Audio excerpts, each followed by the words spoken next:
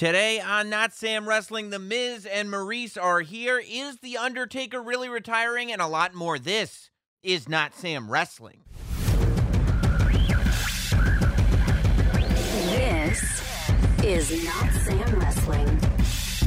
Introducing your host from New York, here is Sam Roberts. Here he is. Happy Monday, everybody. Welcome to another episode of Not Sam Wrestling. And boy, do we have a lot to do today. Appreciate everybody for downloading the podcast. Make sure if you're downloading and listening that you're subscribed. Make sure that you've left a rating over on Apple Music or Spotify or wherever you can leave ratings. Leave a rating, leave a review, do all that stuff if you're enjoying the podcast, because apparently it helps a lot. Welcome to episode 316 of Not Sam...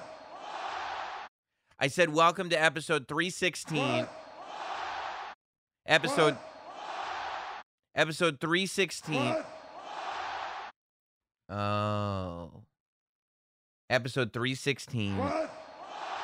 Episode 316 of Not Sam Wrestling. That's right, Not Sam Wrestling 316.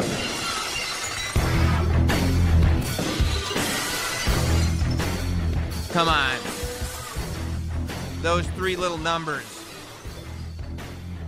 They shouldn't mean anything to anyone else. The 316, I sat there and I said, Not Sam Wrestling 316. I'm just trying to go in order of counting. But this is straight up gimmick infringement at this point.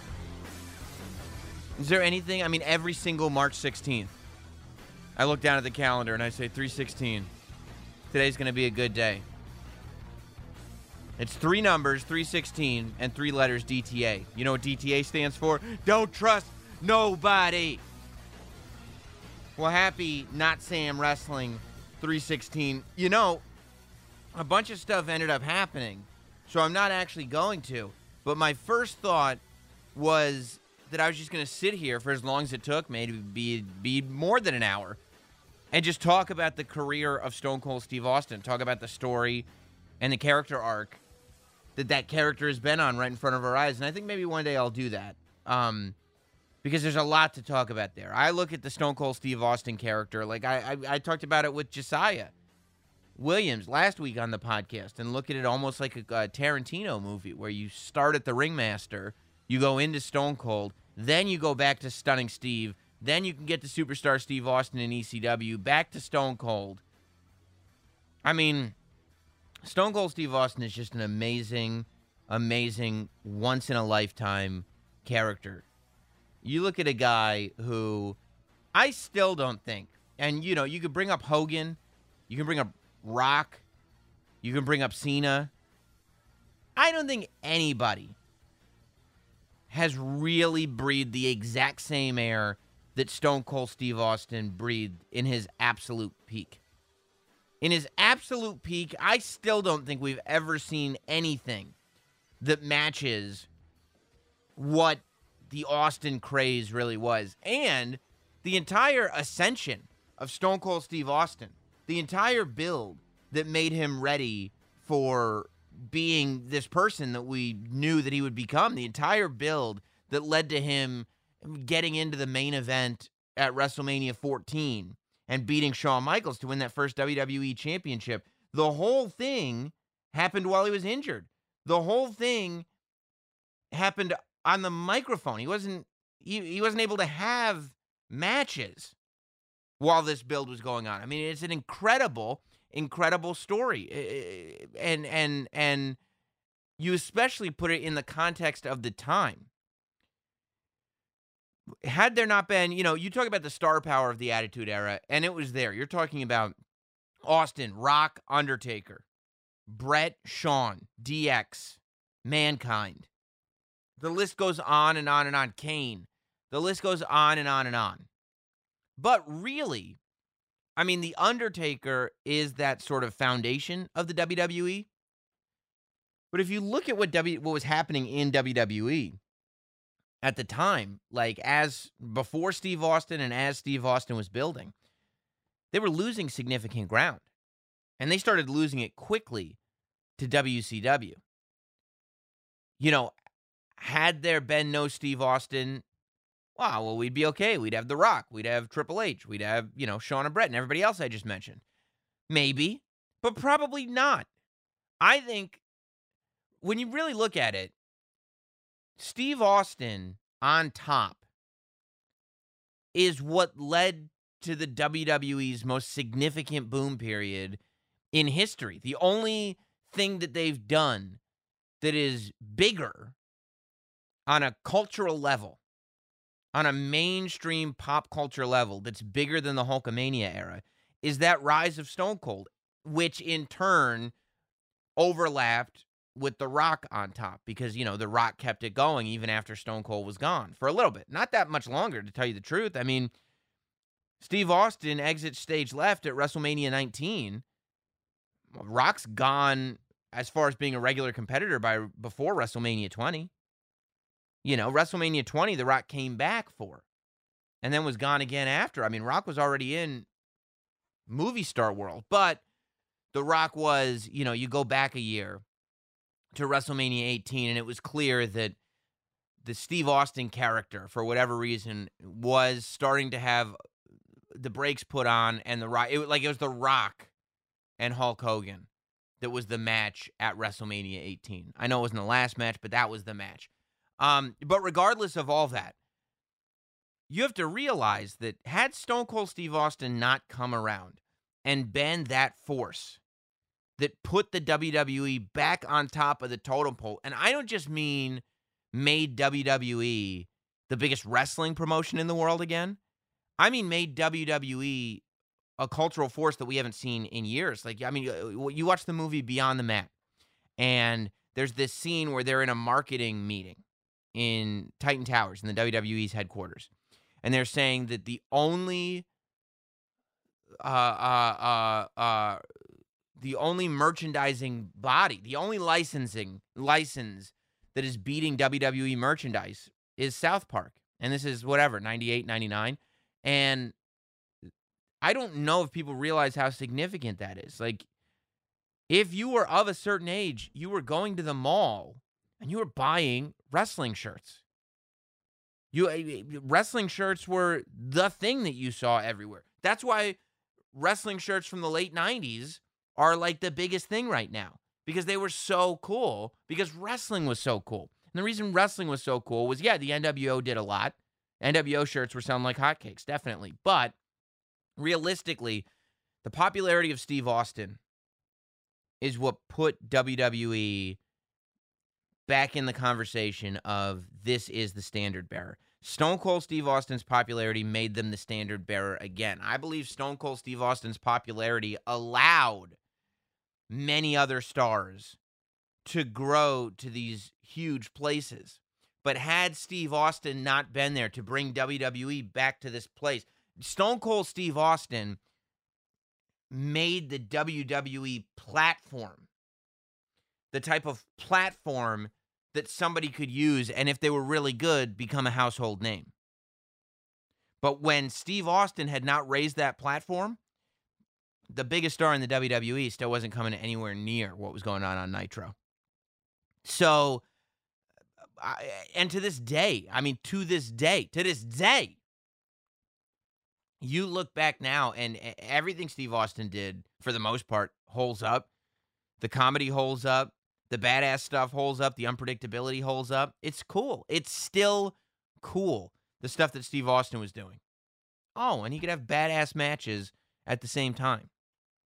I think the world of the Stone Cold Steve Austin character, I think it's outrageously good. And I think it's something that every time that number pops up, every time it's March 16th, every time it's the 316th episode of a podcast, anytime, if it's 3:16 in the afternoon, there should be only one thing on your mind.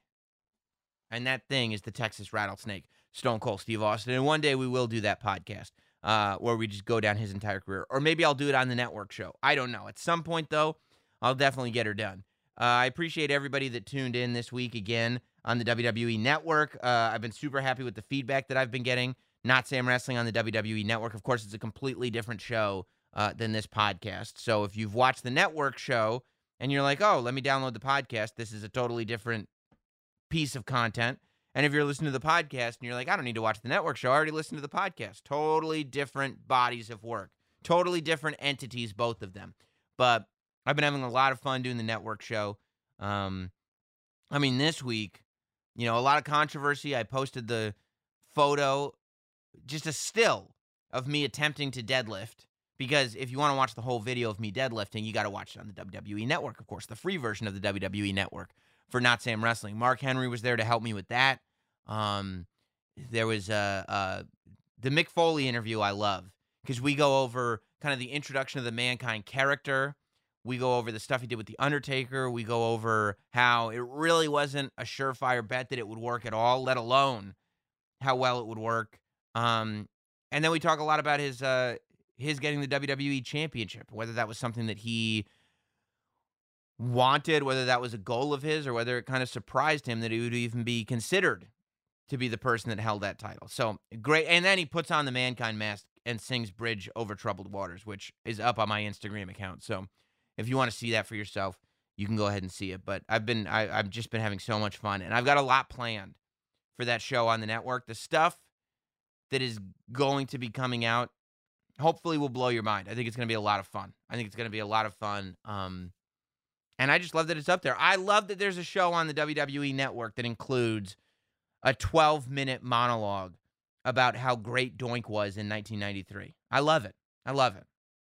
Pat McAfee thinks that the weights on my deadlift were gimmicked. He doesn't think I can do it, but Pat McAfee has proven himself to be quite a turd every week on NXT. So, if Pat McAfee doesn't think I can do it, I would say it bodes well for the fact that I can do it, based on the behavior of that scum on NXT, insulting the fans the way he does. For shame. I'm assuming we at the War Games announcement this week, one would assume, right? Speaking of War Games, I guess all the wrestling websites are reporting that WWE got their hands on a bunch of old WCW trademarks that they've been working on, but they didn't have. So WWE now, I guess, I don't know, apparently, according to these websites, I'm not a trademark attorney. I don't know how any of this stuff works. But they apparently have Slamboree, The Match Beyond, which is the tagline for War Games. So we'll see. Maybe this year they'll go War Games, The Match Beyond. I like The Match Beyond. I think that that's a good tagline. But Slamboree, The Match Beyond, Bunkhouse Stampede, Battle Bowl, Super Brawl, and Bash at the Beach. I could definitely see NXT doing a Bash at the Beach. Bash at the Beach, when you go over WCW's trademark events, obviously War Games is the trademark match. I think that in terms of non-WWE creations and trademarks, War Games The Match Beyond is probably one of the most valuable exclusive match types that happened outside of the WWE. I know for a long time, nobody's sitting there going, oh man, I hope NXT does a World War III 60-man 3-ring battle royal. Nobody's looking for that. But before War Games happened, people have been asking for years that WWE do a War Games match. So there's that. When you look at the pay-per-views, though, I think that it depends on when you watched. I think that that Starrcade is supposedly the WCW benchmark pay-per-view. Starrcade is supposedly WCW's version of WrestleMania, but I don't know, man. I think especially if you look at the late 90s, Starrcade's always ended up being a disappointment. I think if you are talking about, kind of the Crockett days and the days of Dusty and Ric Flair, then okay, those Starrcades, big time. But, what I would say Starrcade 95 wasn't, it was either, no, it's probably Starrcade 94 was Hulk Hogan versus The Butcher. What? Brutus Beefcake versus Hulk Hogan headlined a Starrcade. Starrcade 97 is the Sting Hogan match, which, yes, the build-up to that match is one of the greatest build-ups of all time. And going into that show on paper, that was the biggest match of the whole year anywhere in wrestling. It's hard to believe that, but going into Starrcade 97, Hogan versus Sting was the biggest match you could possibly have. However, it sucked. The match was no good, and the finish ruined everything. The finish, to me, that finish way more than the finger poke of doom. I don't think the finger poke of doom is even that big of a deal. The finger poke of doom is only a big deal, which again goes back to Starrcade. So we'll talk about the finger poke of doom in a minute. But Starrcade 97, the fact that you spent a year and a half building to it, and then to throw Bret Hart in the match, like I clearly, so it bothers me because you want to believe that when you have a year and a half build towards something, that year and a half is being planned, like a story is already planned, and it's going to take a year and a half to play out. Like Mega Powers Collide, it doesn't seem like they're making it up as they go. Undertaker and Kane, it didn't seem like they were making it up as they went. When you go to, maybe they were, but it didn't seem like that. When you have a build that has gone on for a year and a half, and you have Bret Hart jumped in, who was under contract to WWE up until a month before Starrcade, there's no way that Bret Hart, at any point other than within the last few weeks, was worked into the long-term planning of Hogan and Sting. So even just having Bret Hart there bugs me.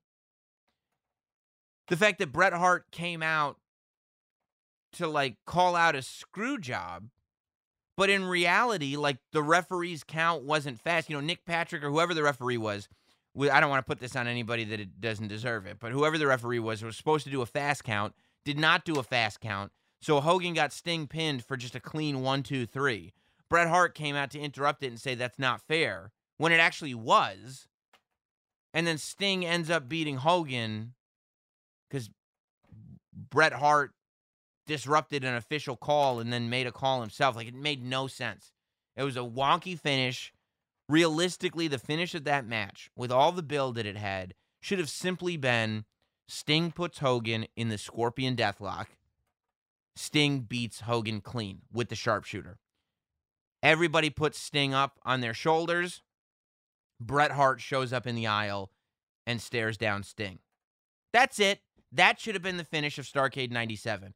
And going forward, Bret Hart is staring down Sting because, and the story gets told, I never got my Hogan match, says Bret Hart. Bret Hart never got the match that he was supposed to get with Hogan in WWE. He doesn't say in WWE, he just says he never got the match he was ever supposed to get with Hogan. And so to show up in WCW and watch some clown in face paint beat Hulk Hogan with his move, that's not going to fly with him. And then we go to the next pay-per-view with Bret Hart and Sting in a rivalry for the WCW Championship. And here's why that's really valuable. Because now you've got a main event for the WCW title with two guys who aren't in the NWO. Which means that there might still be some value left to WCW. Ultimately, WCW, after the run of the NWO, was left valueless because everybody that wasn't NWO looked like chumps. So the idea that you could have just had Sting win clean, have Bret stare him down at the end, and then do a sharpshooter versus Scorpion Deathlock match at the next pay-per-view for the WCW Championship. You could have that go on for a little bit. See, if Sting's not working out, because Eric Bischoff always says like Sting was a shell of himself at that point. If that's true, have Bret beat Sting for the WCW title. And now Hogan has to have his match with Bret. And Bret can come out on Nitro and he could say, Hogan, I know you don't want to fight me. I know you don't want to fight me. I know you didn't think I'm worthy of a match with you, Hogan. But if you ever want this back, you're going to have to beat me for it now. Oh, my God. And now we're building to a Hogan-Bret match that, if you time it right, puts us right around Bash at the Beach 98-ish. About halfway through 1998, say. You got Hogan versus Bret. But no, they screwed the whole thing up.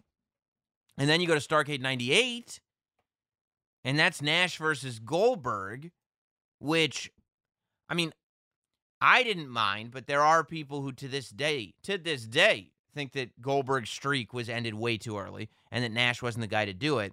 And the real problem with the finger poke of doom ultimately is, again, I don't mind the spot, but there's a couple things that's messed up about the finger poke of doom. If Nash is going to be the first person to get a pinfall victory over Goldberg and take the title from him, Nash needs to be portrayed as the top person in the company. It can't just be a ruse to get the title back on Hogan a week later. It makes no sense. It makes the Goldberg defeat worthless, and that's when Starrcade becomes the problem. Also, it combined the NWO Wolfpack and NWO Hollywood, which was a huge mistake because, as we've talked about on this podcast, NWO Wolfpack was amazing. NWO Hollywood sucked. They should have just brought Hall in, had him join the Wolfpack, and have Hogan, Hollywood Hogan be on an island by himself. You could still tell that story, by the way. Have Hogan turn face. Hogan fights the Wolfpack now. Don't combine and then it became like NWO Elite. That was the end of the NWO. They screwed up Goldberg's, and it all stems from Starrcade. So I have a big prejudice against Starrcade because I feel like the last several Starrcades were really just poor decision factories. That's what existed at Starrcade. To me, Halloween Havoc was always something I looked forward to. And, and this is going back, as a kid, I loved Chamber of Horrors match. It was corny as hell. It was a terrible match, but I loved Chamber of Horrors. I loved the idea of spin the wheel, make the deal. Jake Roberts versus Sting is one of the worst matches of all time when Sting has to shimmy up the pole to get a leather glove with duct tape on the knuckles. You have all these options. Can you imagine that? You're headlining a pay-per-view. It's Sting from WCW versus Jake Roberts, fresh off his run in WWE. You got all these options for matches on the wheel, and somebody goes like, oh, here's what'll get everybody worked up. A coal miner's glove match. No, what? Nobody knows what that is. But they saved it. Halloween Havoc 93, there's a great spin the wheel, make the deal match between Vader and Cactus Jack. Vader and Cactus Jack, one of the greatest rivalries in the history of that era of WCW. I don't know if you could say in the history of that era, but certainly one of the greatest rivalries in WCW of that era. So, and then you go forward with Halloween Havocs, and you've got Eddie versus Ray. You got, it wasn't a good match, but you did headline with Hogan versus Piper and then Hogan versus Warrior. And neither one of them were any good. It was way too late to be doing that, but still, big matches. And then to me, Bash at the Beach became a top-tier pay-per-view after 96.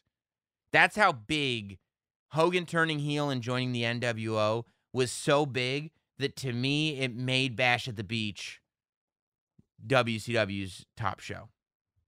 Oh, I think they should get Hog Wild. I think WWE needs to make sure they got they acquire the trademarks to Hog Wild. Road Wild too, just to have it, but Hog Wild. Or Uncensored. They should do an NXT Uncensored. So I could see a Bash at the Beach happening. I don't know. I guess they've got Battle Bowl just in case. Battle Bowl was when I think Battle Bowl was you had 20 guys that put their name in a hat. And then at random, you draw out 2 of them, and those 2 would be a tag team. And then you draw out another 2, and those 2 would be a tag team. So you'd have these random pairing tag team matches. And you'd have 5 of them. And the winning tag teams from those matches would go to a battle royal at the end of the night. A 10-man battle royal, I think. If you're doing it with 20 people, that's the way the math would work out. And the winner would get the Battle Bowl ring. Which is just the dumbest concept ever. Because then you just have a bunch of matches you don't really care about. Because, let's say you got the Road Warriors. If, you put him in a hat and you draw out Hawk and he's going to be teaming with Animal, you're like, why would you put him in a hat? Just have the Road Warriors team. And if you don't, then you've got, Animal and Tom Zink versus Dustin Rhodes and Max Payne. And you're like, I don't want to see this match. I wouldn't. Why? I want to see Animal and Hawk versus a tag team. I'm not upset at anybody in this match, but this combination means nothing to me. So I don't know about doing a Battle Bowl. Bunkhouse Stampede it's a cool name. I could see them bringing it back for something. Although, here's what I would do with Battle Bowl. When live events can start again, I would not do an NXT Battle Bowl. I would have WWE just do a special Battle Bowl one Sunday night at a live event and broadcast it on the network. Like, it doesn't have to even be canon. It would still kind of be canon, like the characters would be in character, but it wouldn't, like, you wouldn't go on Raw the next night and talk about it. Like they did with, like, Starrcade or, like, Smackville. Is that what they did in Nashville? Or, like, the Shield's last live event? Like, when they just air the live events and they just feel like old school live shows that they would put on, like, the MSG network or whatever your local sports network was. I would do that with Battle Bowl. I think that could be fun. Yeah, I mean, Slamboree was the Legends reunion show. So, it's a good name. I could see NXT doing a Slamboree. I don't know if maybe they'd bring, like, I don't know if you'd want to bring back, like, Rollins and, you know what you could do? You could do NXT Legends versus current day NXT and call that Slamboree. That's a thing you could do. I know we're just saying NXT a lot, but I mean, realistically, NXT did In Your House. NXT does War Games. NXT did Halloween Havoc. Like, I'm assuming that's what we're looking at here. NXT, the Capitol Wrestling Center, honoring the past while pushing wrestling forward. I think that's what NXT's whole MO is right now. And speaking of Legends, big news dropped on Friday. I think it was Friday that the news dropped. The Undertaker's final farewell will take place at Survivor Series on November 22nd at 7 p.m. Eastern on the WWE Network. The press release simply reads, the WWE will bid adieu. Well, this isn't the press release. This is the Deadline article. The WWE, based on the press release, will bid adieu to a legend later this month as it announced that Undertaker's final farewell will take place at Survivor Series. The streaming series will cap a 30-year career for the wrestler. Undertaker made his debut, They have not done anything to explain what this is, other than it seems like it's a presentation. The Undertaker will be there. He'll probably cut a promo, and we'll say goodbye. Now, there are some cynical fans that are sitting there going, well, big deal. We've heard this before. But we really haven't. The Undertaker's never actually announced retirement. Like, we've assumed that it could be his last match. The internet has said that it could be his last match. He put his coat and his gloves down after the Roman Reigns match, like it might be his last match, but it's never actually been said. This is the final match. This is the final farewell. He's never actually had a moment where it's been, if Undertaker doesn't win this match, he will retire. Like, that hasn't happened, technically. We've just assumed that these matches have been his last matches. We assumed that if the streak was broken, he wouldn't be back. We assumed that if a guy leaves his hat and jacket and gloves in a ring, it means he's not coming back in the ring. We assumed. He never said that. So now we're finally getting, for the first time, that this is going to be it. I expected something for The Undertaker. The network's been doing the 30 Days of the Dead Man special, or specials. By the way, the what's the Paul Bearer documentary that they just released called? It's so good. You will get misty-eyed by the end of it. It's really, really great. They just put it out on Sunday on the network. The Mortician, the story of Paul Bearer.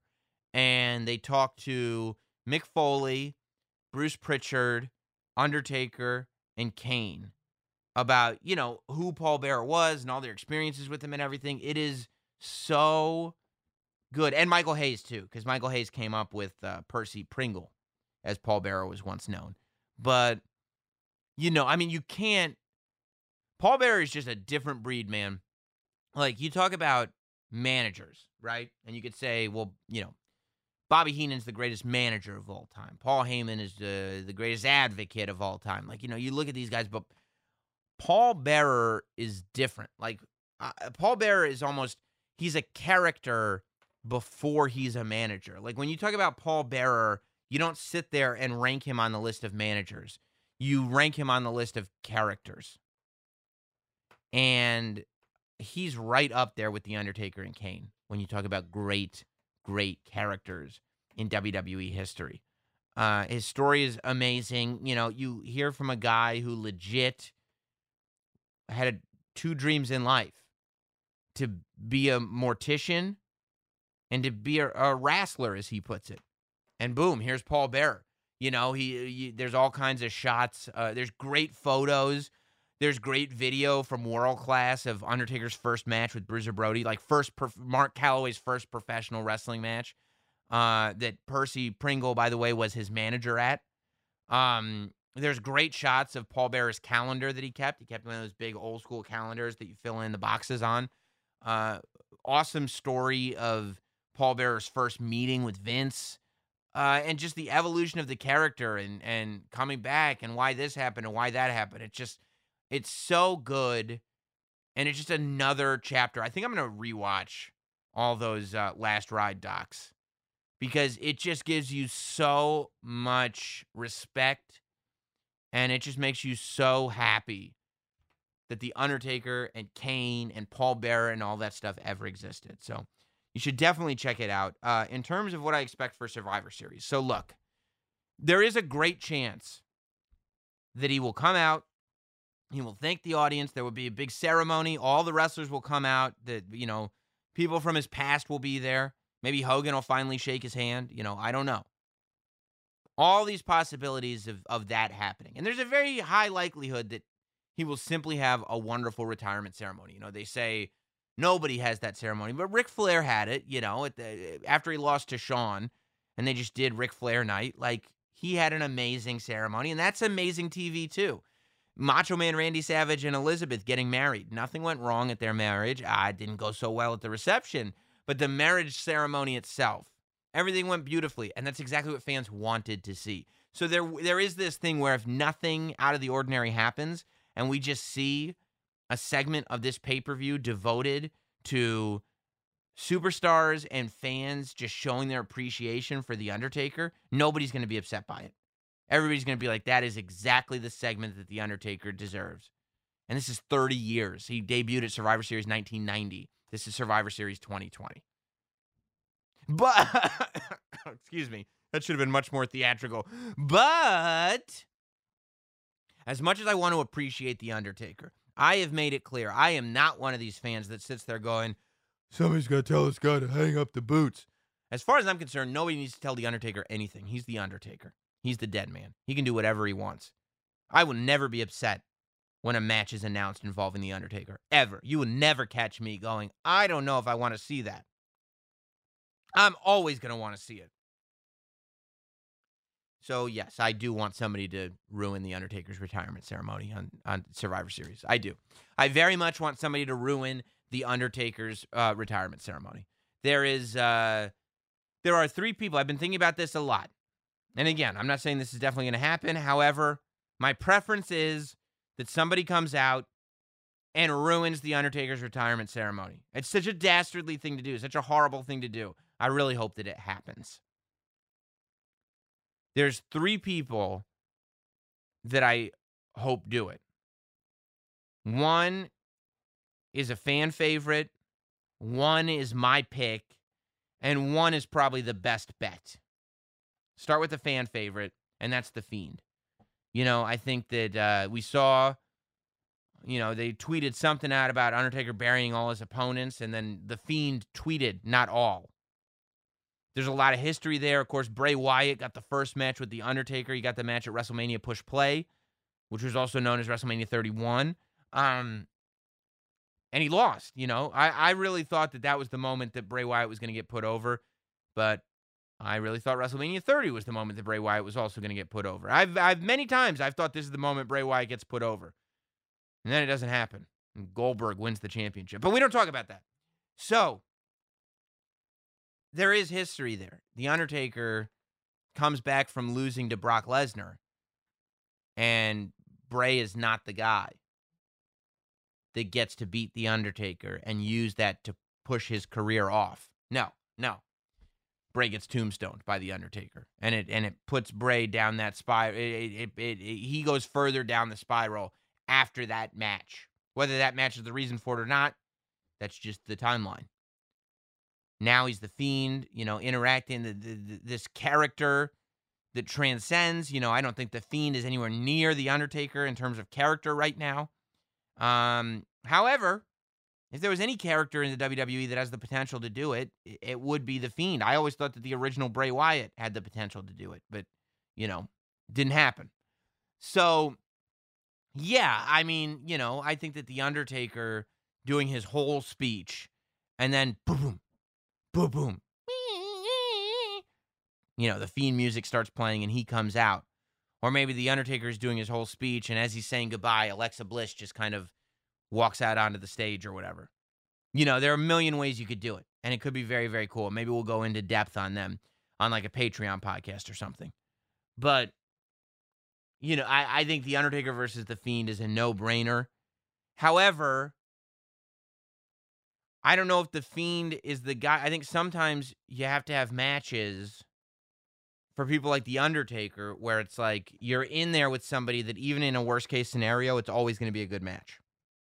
And The Fiend is more of a character than he is that guy. So that's why I'm like, I don't know. And also, I don't want The Undertaker to lose on his way out. I've decided that. Like, what I would like to happen is for The Undertaker's retirement to get interrupted. And for that to lead to a match at WrestleMania.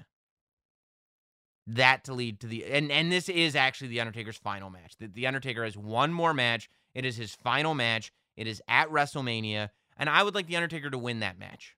I would like The Undertaker to go out on top. Does not have to close the show, by the way. Does not have to close the show. But I would like The Undertaker to have one more match at WrestleMania and for him to win. There are guys that could have the match with The Undertaker and lose and still not get hurt by it.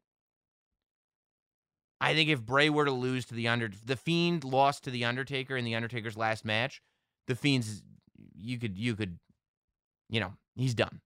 The Fiend is done after that.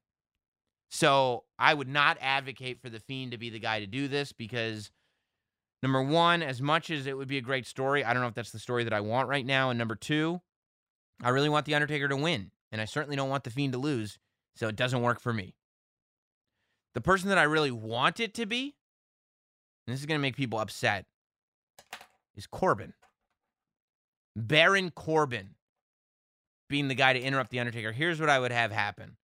I would have The Undertaker be doing his speech, and just at the end, Baron Corbin comes out, and he doesn't have a crown or anything like that, but he hits him with his scepter, and he beats down The Undertaker. He could come from the back of the Thunderdome. The rest of the roster is at the front of the stage. They start rushing the ring. Baron Corbin beats down The Undertaker, and he gets out of there before everybody comes to save him. But he humiliates him, and he beats him down. Going forward, Corbin drops you could still call him King Corbin, but he drops the crown. He doesn't have the royal theme music anymore. He goes back to, like, the Lone Wolf, end of days, Baron Corbin guy. And doesn't do no more goofy stuff with him. From now until WrestleMania, he's beating people. And he's humiliating people. Like, he becomes the heel that Baron Corbin can become. He's ruining things for people.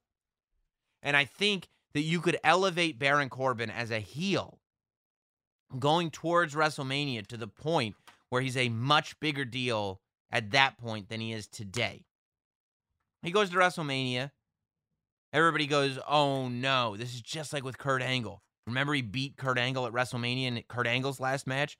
I retired Kurt Angle. Now I'm going to retire you.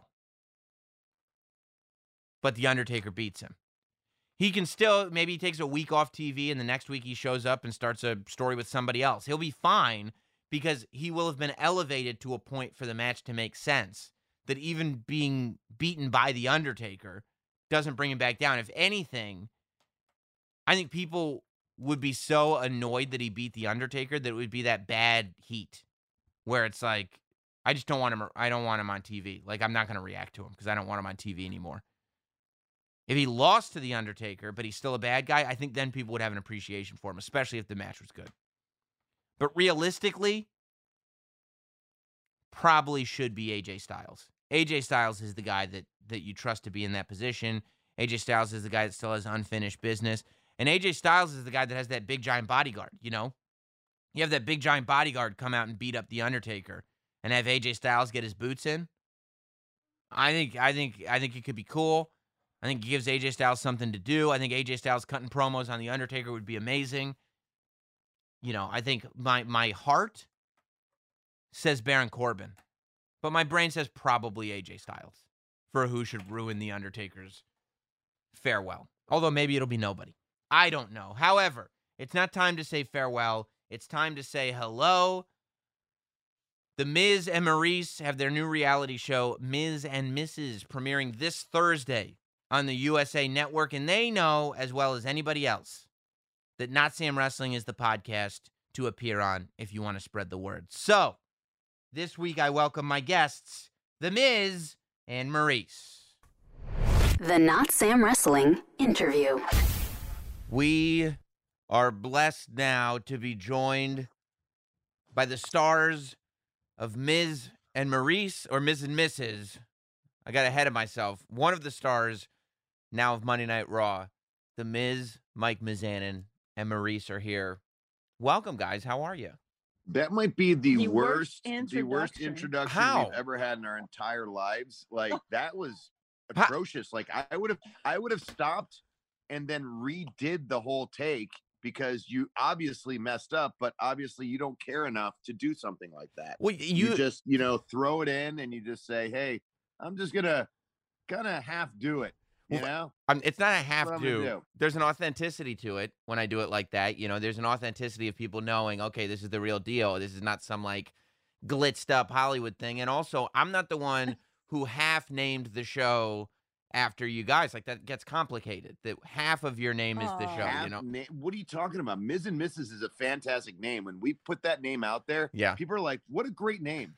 So good. Is that so good. What a hit show. I mean, Look, look, not like the Sam Roberts, like it's great. look. I feel I understand it. It's very early in the morning. Maybe you just have a cup of tea. Well, babe, it's not early for him. Well- It's like 9:30 for him. Like, it's 6:30 for us. Okay, he's living the life. Have a piece of cake for breakfast and a little cup of tea, and Yeah. you'll just wake up better. I will. I will. Look. Excuse me for being excited to talk to you guys. That is a hit. I can't say it's not a hit. I mean, clearly it's back for season 2, so the show is a fabulous hit. People remember that it's on, so maybe I'm off, but it's not like I just made up some name off the top of my head. Your names are Miz and Maurice. That's how I got to know you anyway. I'm a WWE fan first. Mhm. So Was there a question in there, or are you just making a statement? well, that was a statement, but I can go into Usually an interviewer asks questions and like we answer those questions, but obviously you just want to make statements and just do your thing. Go ahead, Well, Sam. I'm a huge fan of anyone entertaining, and this is pretty entertaining. All So right. Sam woke up this morning, literally got out of bed, Uh-huh. and went right to his studio and started shooting. Like that's what he does. With the- Like, that's it. Is Like, there- he doesn't okay, leave his house. Is there Mm-mm. something He doesn't go to an going on office. that happened between you and Sam that like Sam's a jerk. Sam, I'm a Sam, jerk. One time, Sam, I had an interview, a whole thing at Sirius, like the whole, like I did everything at Sirius. he And I didn't was like, invite wait a you. second, I know about that. doesn't Sam like work in this building? And they're Right. like, yeah, Sam works in this building. And I'm like, well, and when am I doing Sam? I can't wait to see him. They go, oh, All right, can you kids shake He, hands and wait, just no. like he goes, I'm too, Sam is too busy for That- you today. That is what that's happened. that's not Well, what So happened. ever since then, I will never forgive him. That's not what I happened. remember that story because I was there, and I heard about it in the car for 3 hours. Okay. Well, it's not what happened. I thought we got past that. Apparently, we have not gotten past it. You're both here now. I made the time now to make sure that I did. And by the way, at least I have the studio and everything. I mean, usually we at least get some kind of Zoom interaction, not just a phoner. I mean, you have a media room in your house. I've seen it. I remember there's a whole screen behind you, and you switch the screen and everything. And I saw you on Instagram, and you're like, we're here in the media room promoting. And then it's like, wow, no, you're not getting the Ms. Maurice visual today. This is just a phoner. You get a phoner. You're welcome. You get See. a You're phone. lucky you're getting that. Oh, I guess I am lucky. You know, I will say this. I saw an I'm telling you I'm a big deal. I saw an advanced screener of the first episode of the new season of Well, Ms. and whoever Mrs. gave you that screener is fired. They should not be giving you early screeners. You're not big enough to get an early screener. All right, well, I'm not going to mention who gave it to me then to protect them, right. you know, because that's the type of guy I am. But here's what struck me, okay? I was watching, and there was all this, the season premiere starts at last year's WrestleMania in New York. And Mhm. I was watching, and there was all this nice, wonderful, beautiful family stuff that we've come to expect from Ms. and Mrs. But what was in my head, because I remember that WrestleMania, is I don't understand the balancing act that you two pull off, because literally the same day that you're having all this wonderful, beautiful family stuff, Miz, you had one of the most violent matches in the history of your career. The things that you did that day are things that a family man doesn't do. I mean, at what point in the day do we shut off, okay, birthday parties and here's my family and everybody is having a great time and, you know, go to battle? Well, I mean, that's what you have to do to be a WWE superstar. You know, it's like, you know, when I'm home, I'm Mike Mizanin. I'm a dad. You know, I'm dada, if you will. I'm at Monroe and Madison's beck and call. I am their clown. I am their entertainment all day long. And then once I go to WWE, I guess I'm everyone's clown and everyone's form of entertainment. the world's entertainment. But no, like you honestly, you flip it on. There's a switch that is flipped, and then it turns into the Miz, and you lock in your focus and you try to figure out what is best for not only, you know, what the WWE universe needs, but like what the company needs. And you figure that out, and you have one of the best matches that has been seen at a WrestleMania in a very long time. There is, and also a great cameo from your dad in that WrestleMania match. So that's where the family does. You understand that now that cameo has happened, my dad has turned that 15 minutes of fame into like 15 years. Like he is just, it's every Monday night he calls me and goes, Mike, you know, you're doing wrong. And I go, Dad, I've been doing this 15 years. Like, I don't need you to tell me. He goes, obviously you do, because I was in the ring for 5 minutes and I became a meme. And I went viral, and everyone's talking about me. So yeah, you know, I mean, look, now I have to listen to him all the time. I'll tell you, you know, you took a long time to really hit your peak in the WWE, and you had to go through a lot of hurdles, and you had to go through a lot of naysayers, right? Until you finally became that star on the level that you always thought you were capable of. Your dad got in the ring for 5 seconds, and it's on a T-shirt. That is an accomplishment. That is I mean, you know, people dream of having a WrestleMania moment their entire careers. And some people never get that dream. But my dad literally just not only never had the dream, but made a dream, and he now has it and I don't think he understands the level of how important that was and how cool that was for him to get in a WWE ring and do it. He's just like, yeah, of course I did. I'm George Mizanin.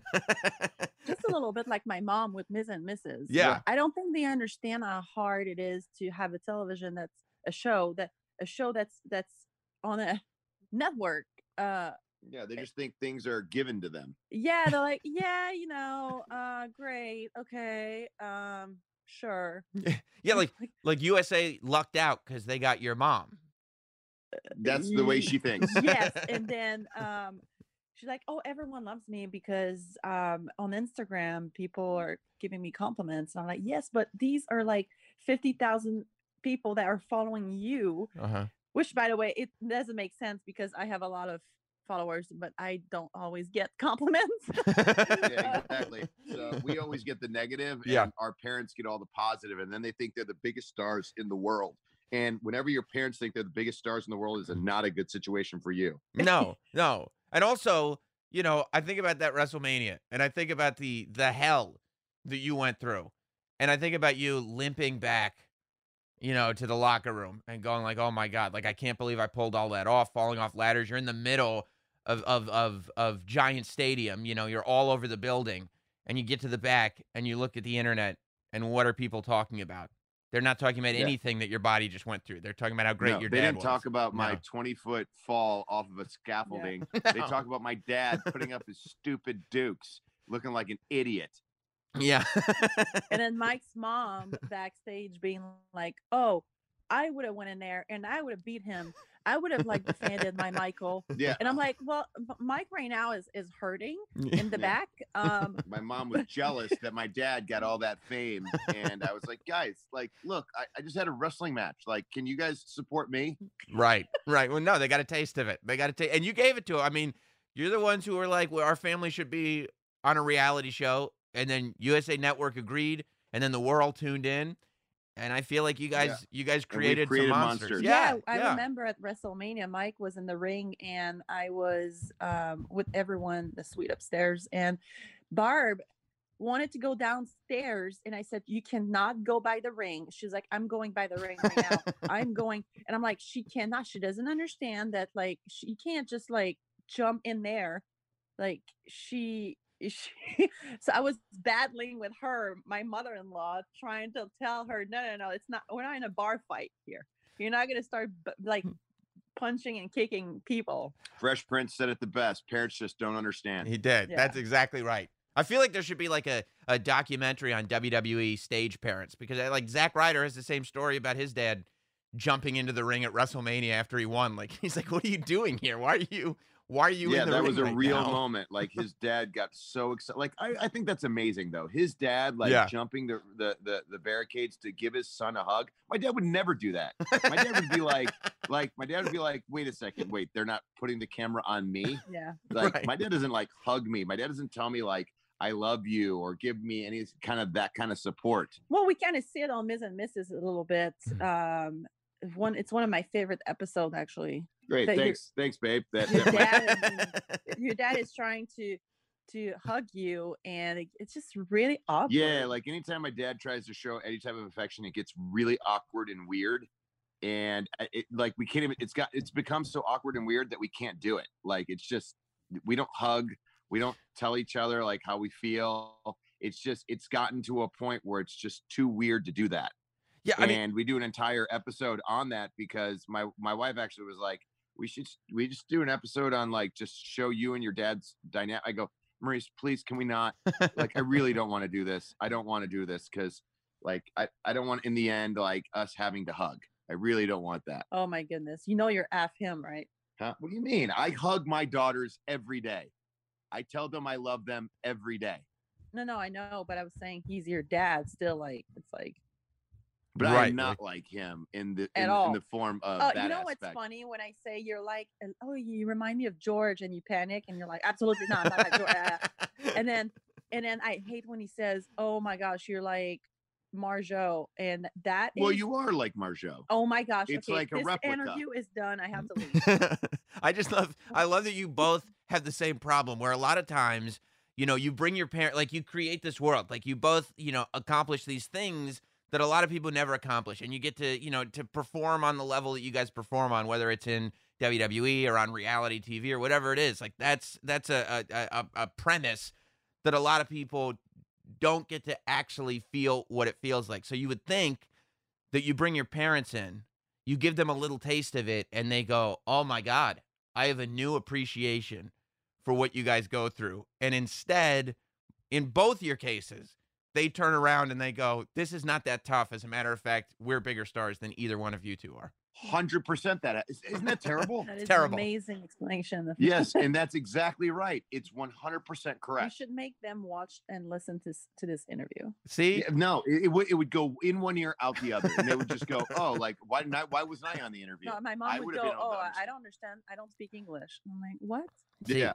Now, see, Miz, like I start as we talk about your parents, I start to understand where maybe some of the oversensitivity and hostility comes in. Like I don't think that all the hostility maybe is directed towards me. I think these are deep parental issues. No, it's definitely directed towards you. No.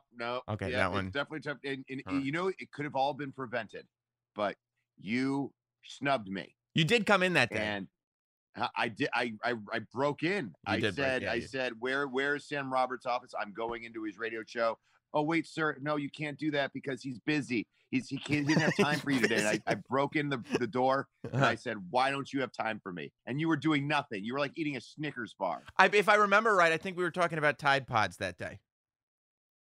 100%. Yes, The 'cause Tide Pod. Oh my God. You were upset. You were. You were upset I about couldn't that believe specifically. Tide Pods were too important for me. So I think one of the reasons this show works, right, is because of not just because you both have extremely photogenic Hollywood parents, but because the chemistry between you guys. And I also see that in WWE. When I think about Miz, the run that you had on SmackDown and going into Raw as Intercontinental Champion, and that level, I mean, I feel like you went up several rungs on the ladder pretty quick. And something I think, I don't know if I'm starting trouble here, clicked in when Maurice came back and the act became The Miz. And you just started a whole. No, that's not. That's actually not starting trouble. Okay. That's actually correct. That's Okay. actually absolutely 100% correct. When Maurice came into the back with me, Yes. when I was with that Intercontinental Championship run, Yes. like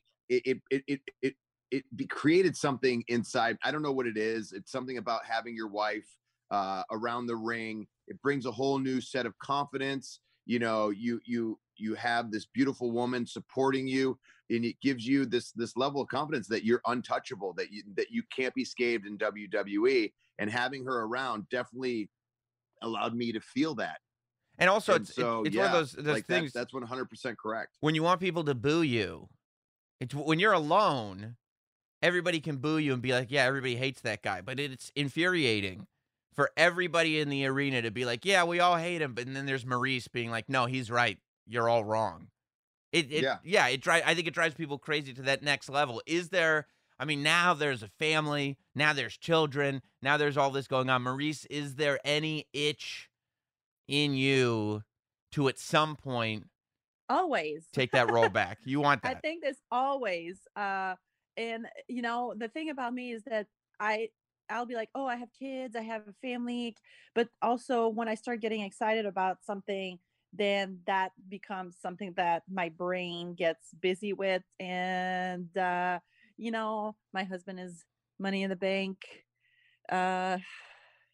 WrestleMania might be in Los Angeles. You know, you start adding all these elements. Also, the fact that I love WWE. I love everything about it. So, you know, it's kind of been my family for so long. Also, it's I don't think I'll ever be not back somehow. Yeah. In some capacity. In some capacity, I always come back. Listen, I was back on SmackDown. I just had a baby, 5 months. It was 5 months postpartum, and I had a match with against Brie Bella on SmackDown. We were the main event. Like, you would have told me that when I was pregnant, I would have started laughing. Yes. You know? Yes. And that happened. Yeah. So how, you know, so it's really hard to say never. We'll see. We were But I think it'd be a good thing. I think it would be good. You never say never, but let's face it. I do have the Money in the Bank contract right now. Can cash in anytime, anywhere. Randy Orton, Roman Reigns, whoever has the WWE or Universal Champion at the time. You know, I have that opportunity to get that, and I know that when I'm with my wife, Maurice, I know nothing can stop me. And so you never know. We're it's one of those- go-getters, you know? Yeah, and then exactly. I see that opportunity and I'm like, oh, wait a minute here.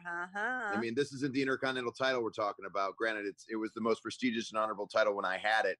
Right. But if I have the WWE or Universal Championship, I am the poster child of WWE. I am the talk.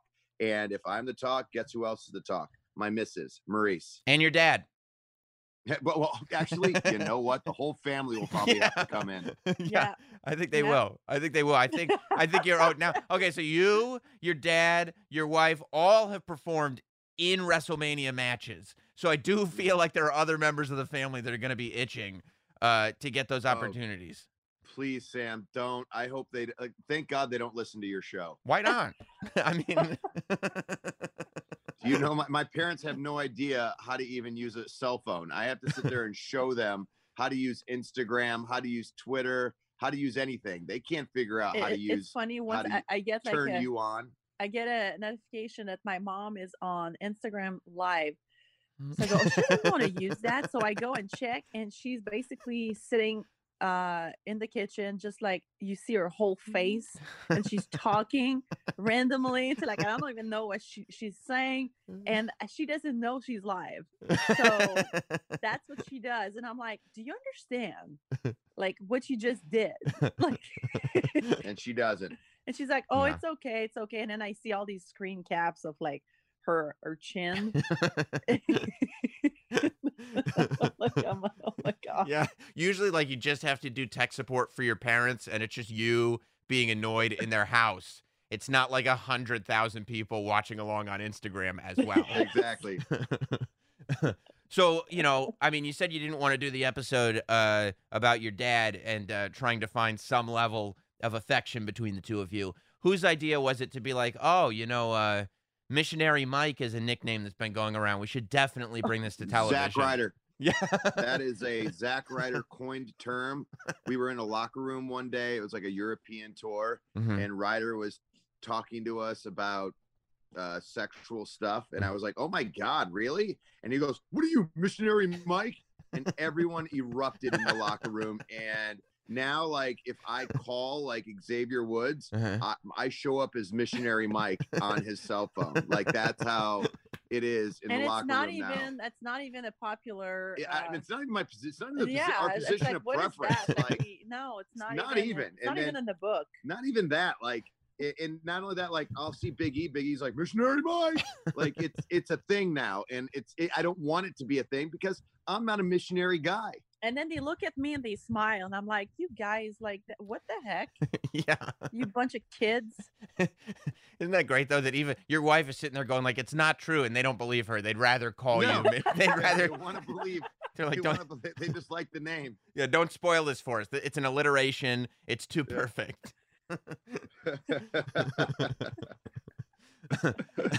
But that's the other thing too. I mean, you go through years of like proving yourself, and it's still after you've proven yourself to a level that most people will never get to prove themselves. You've cemented yourself as a guy who's not only a WWE superstar, but has more lasting power than just about anybody, right? I mean, the legacy that you've got, at some point, I feel like you're going to have to retire, Miz, for people to look back and be like, oh, he actually accomplished a lot. Like, do you ever feel like that people... 100%. Like, I think even when anyone retires, like, you want to retire before, like, right at your popularity, right when your popularity hits like a max, and that's when people miss you the most. Yeah. And people will start like chanting your name and being like, yeah, we want him back. We want him back. If you just leave like randomly, like, you know, when you're just like kind of like, you know, in the middle of stuff, people are like, oh, that's okay. That's all right. So you always got to leave it on a high. Me, I will leave whenever. I don't look at time. I just look at whenever it stops being fun. And honestly, I'm having the most fun I've ever had. Like, I get to be with John Morrison. I come home to my wife. I get to film Ms. and Mrs. You know, I did Cannonball. We have a new production company, Mad Row Productions, that we're working on 2 shows, selling them right now. Like, and everything is looking really, really in the positive direction. We have a couple pitches next week about a game show idea that Maurice and I have that people are really excited That about. we actually wrote into in the playroom playing with the girls. Yeah. You know, I mean, if you're And just then- if you're producing shows, I can host a game show. Yeah. No. What? No. We appreciate it, but no. I got my own studio and everything. You might like snub there's- me. You know, the first episode might come and you go, I oh, see. Sam wants more money. Oh, is this one of the, is this one of those things like these political Hollywood things where like you make a mistake That and you would pull, yes. yeah, you don't that even You would absolutely pull. I would pull. I feel like Yeah. this is one of those things where you make a mistake against, one of these power players that you don't even realize you've made, and then they spend the rest of your career just trying to get you down. I feel like You know what you did. You know you made the mistake. You know what you did. And it's going to take a long time for me to forgive you. You mean now, I will tell you that you're forgiven. Okay. But in the back of my head, you're not. It's not true. It's not true. 100% not true. I see. And even when if we have those pleasant interactions, hey, how's it going? In the back of your head, it's always like, there he is again. He snubbed me. There he is again. He snubbed me for Tide Pods. For Tide Pods. Yeah, I'm telling you, I think this is an issue with your dad where you think that people think they're better than you, and that bothers you, and it's because your dad won't give you the credit that you deserve. Well, maybe this episode of Ms. and Mrs. will have helped me, redeem that quality. I hope so. Well, look, Ms. and Mrs. is back. It's officially season 2. By the way, why did you guys leave Texas? The season starts with you guys leaving Texas, going back to Los Angeles, which I love. I got to ask my wife that. Why did you leave Texas? We missed LA. We just are Californians. We just love to move. We love to, we don't. I miss the weather. There's so many things that I miss. I feel like, to me, LA is my home. Yeah. And then we were in Austin, and I felt like I was on a vacation somewhere. And it's just not. Yeah, it's just I would get homesick, and this is weird because I'm from Montreal, so you would think, but no. I was missing LA, my friends, and just all the memories and everything. We met, we got married, we had kids. We were always in LA, and for work, it's so much easier. And Austin is a great city, but it's just not us. And then I remember we were at a party for New Year's Eve, and there's this kind of like Cirque du Soleil type of like spectacle, like show. And that girl was like coming down the building attached to like a harness, and she was doing some acrobatic, like, stuff, and everyone was like clapping and thought I was the greatest thing, and like the greatest thing. And then Mike and I looked at each other, and right there we were like, okay, we need to move back. that like literally New Year's was like the thing where we were like, we're gonna go out tonight. Like, we never go out, we never do anything, like we kind of just hang out with the kid. So we literally got home that night, and we went out, we tried, and we said, we're done. We need to move back to LA. Wow. But we can't move back in LA proper. Like, we have to find a suburb. Yeah. Because we got kids. Yeah. No, that makes sense. So we rented a house in Calabasas for 7 months until we found our house. That is hopefully the house forever. It's my dream house. Hopefully it's yours. I mean, we literally had to redo in every single room. By the way, you know what? What?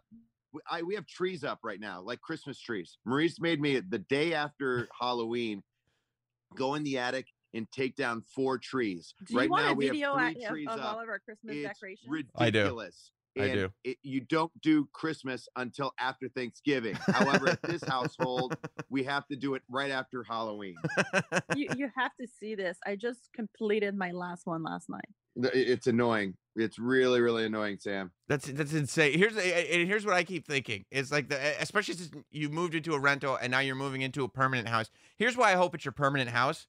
I hate moving, and I can't, like, I when we moved from an apartment into a house, I was like, this is the last time that I ever want to move. And then I just watch you in horror go from like giant house in LA to a giant house in Texas to a giant house in California. This is your 4th giant house move. And when you have a giant house, you have giant houses full of stuff. Moving's the worst thing in the world. And and not only that, it's so stressful. And not only that, we have 2 little girls, which is even more stressful. So yeah, I'm done moving. Like the first time Monroe was 17 days. I was packing. I was super pregnant, and then 2 weeks later, we moved in a tour bus, and we were in a tour bus for three days. The bus broke down, and that's all for real, by the way. I thought I was gonna have like a panic attack. It's so annoying when people are like, "Dude, that's not real." I'm like, "No, that happened. That happened." Yeah, I thought it was getting pranked. I was like, "There's no way. Come on, that's not for real. Like someone is just joking." Our bus broke down. We had to get in a freaking like SUV and I know it sounds like, oh, you poor you had a bus and everything, but we didn't fly like we did it because we thought it'd be a fun road trip, and no, it wasn't. Well, also Mocha was sick, so we couldn't really fly because she has a hydrocephalus, so we're afraid that her brain's going to, I don't know, just die. So we were, it's just a nightmare. And then I was 7 months pregnant when we moved back. So yeah, no, it seems like a nightmare. I hope you guys have found your permanent spot just so you don't have to go through this again. But I'll tell you right now, everybody that's listening to this, your permanent spot every Thursday night, starting this Thursday, is on the USA Network, because Ms. and Mrs. is back for a full season 2. I know I can't wait for everybody to see it, so I'm assuming that you guys are ecstatic for it. Yeah, we can't wait. I mean, these shows are literally something that we're proud of. It shows our entire family, our dynamic, kind of who we are as people. So if you want a little insider, if you're a WWE fan, or even if you're not a WWE fan, you want a little insider of what it's like to be a WWE superstar and have a family, and what it's like behind the scenes, you kind of get a taste of it, and you get to laugh with your entire family. So yeah, every Thursday night on USA Network, 10:30, 9:30 Central, and it's a lot of fun. So definitely tune in. By the way I wrapped that up, much better than the intro. Yes. Yes, 100%. Thank you very much. The intro is terrible. Thank you. All right, but we'll focus on the positive. Thank you, guys. I always appreciate it. I'll talk to you soon. You're the man, and you're forgiven for snubbing me. Okay, I've heard that before, but hopefully this one sticks. Oh, definitely. Okay, good. Thank you. Thanks for listening. Follow at Not Sam on Twitter, Instagram, Facebook, and YouTube. Rate, review, and subscribe. This has been Not Sam Wrestling. Not Sam.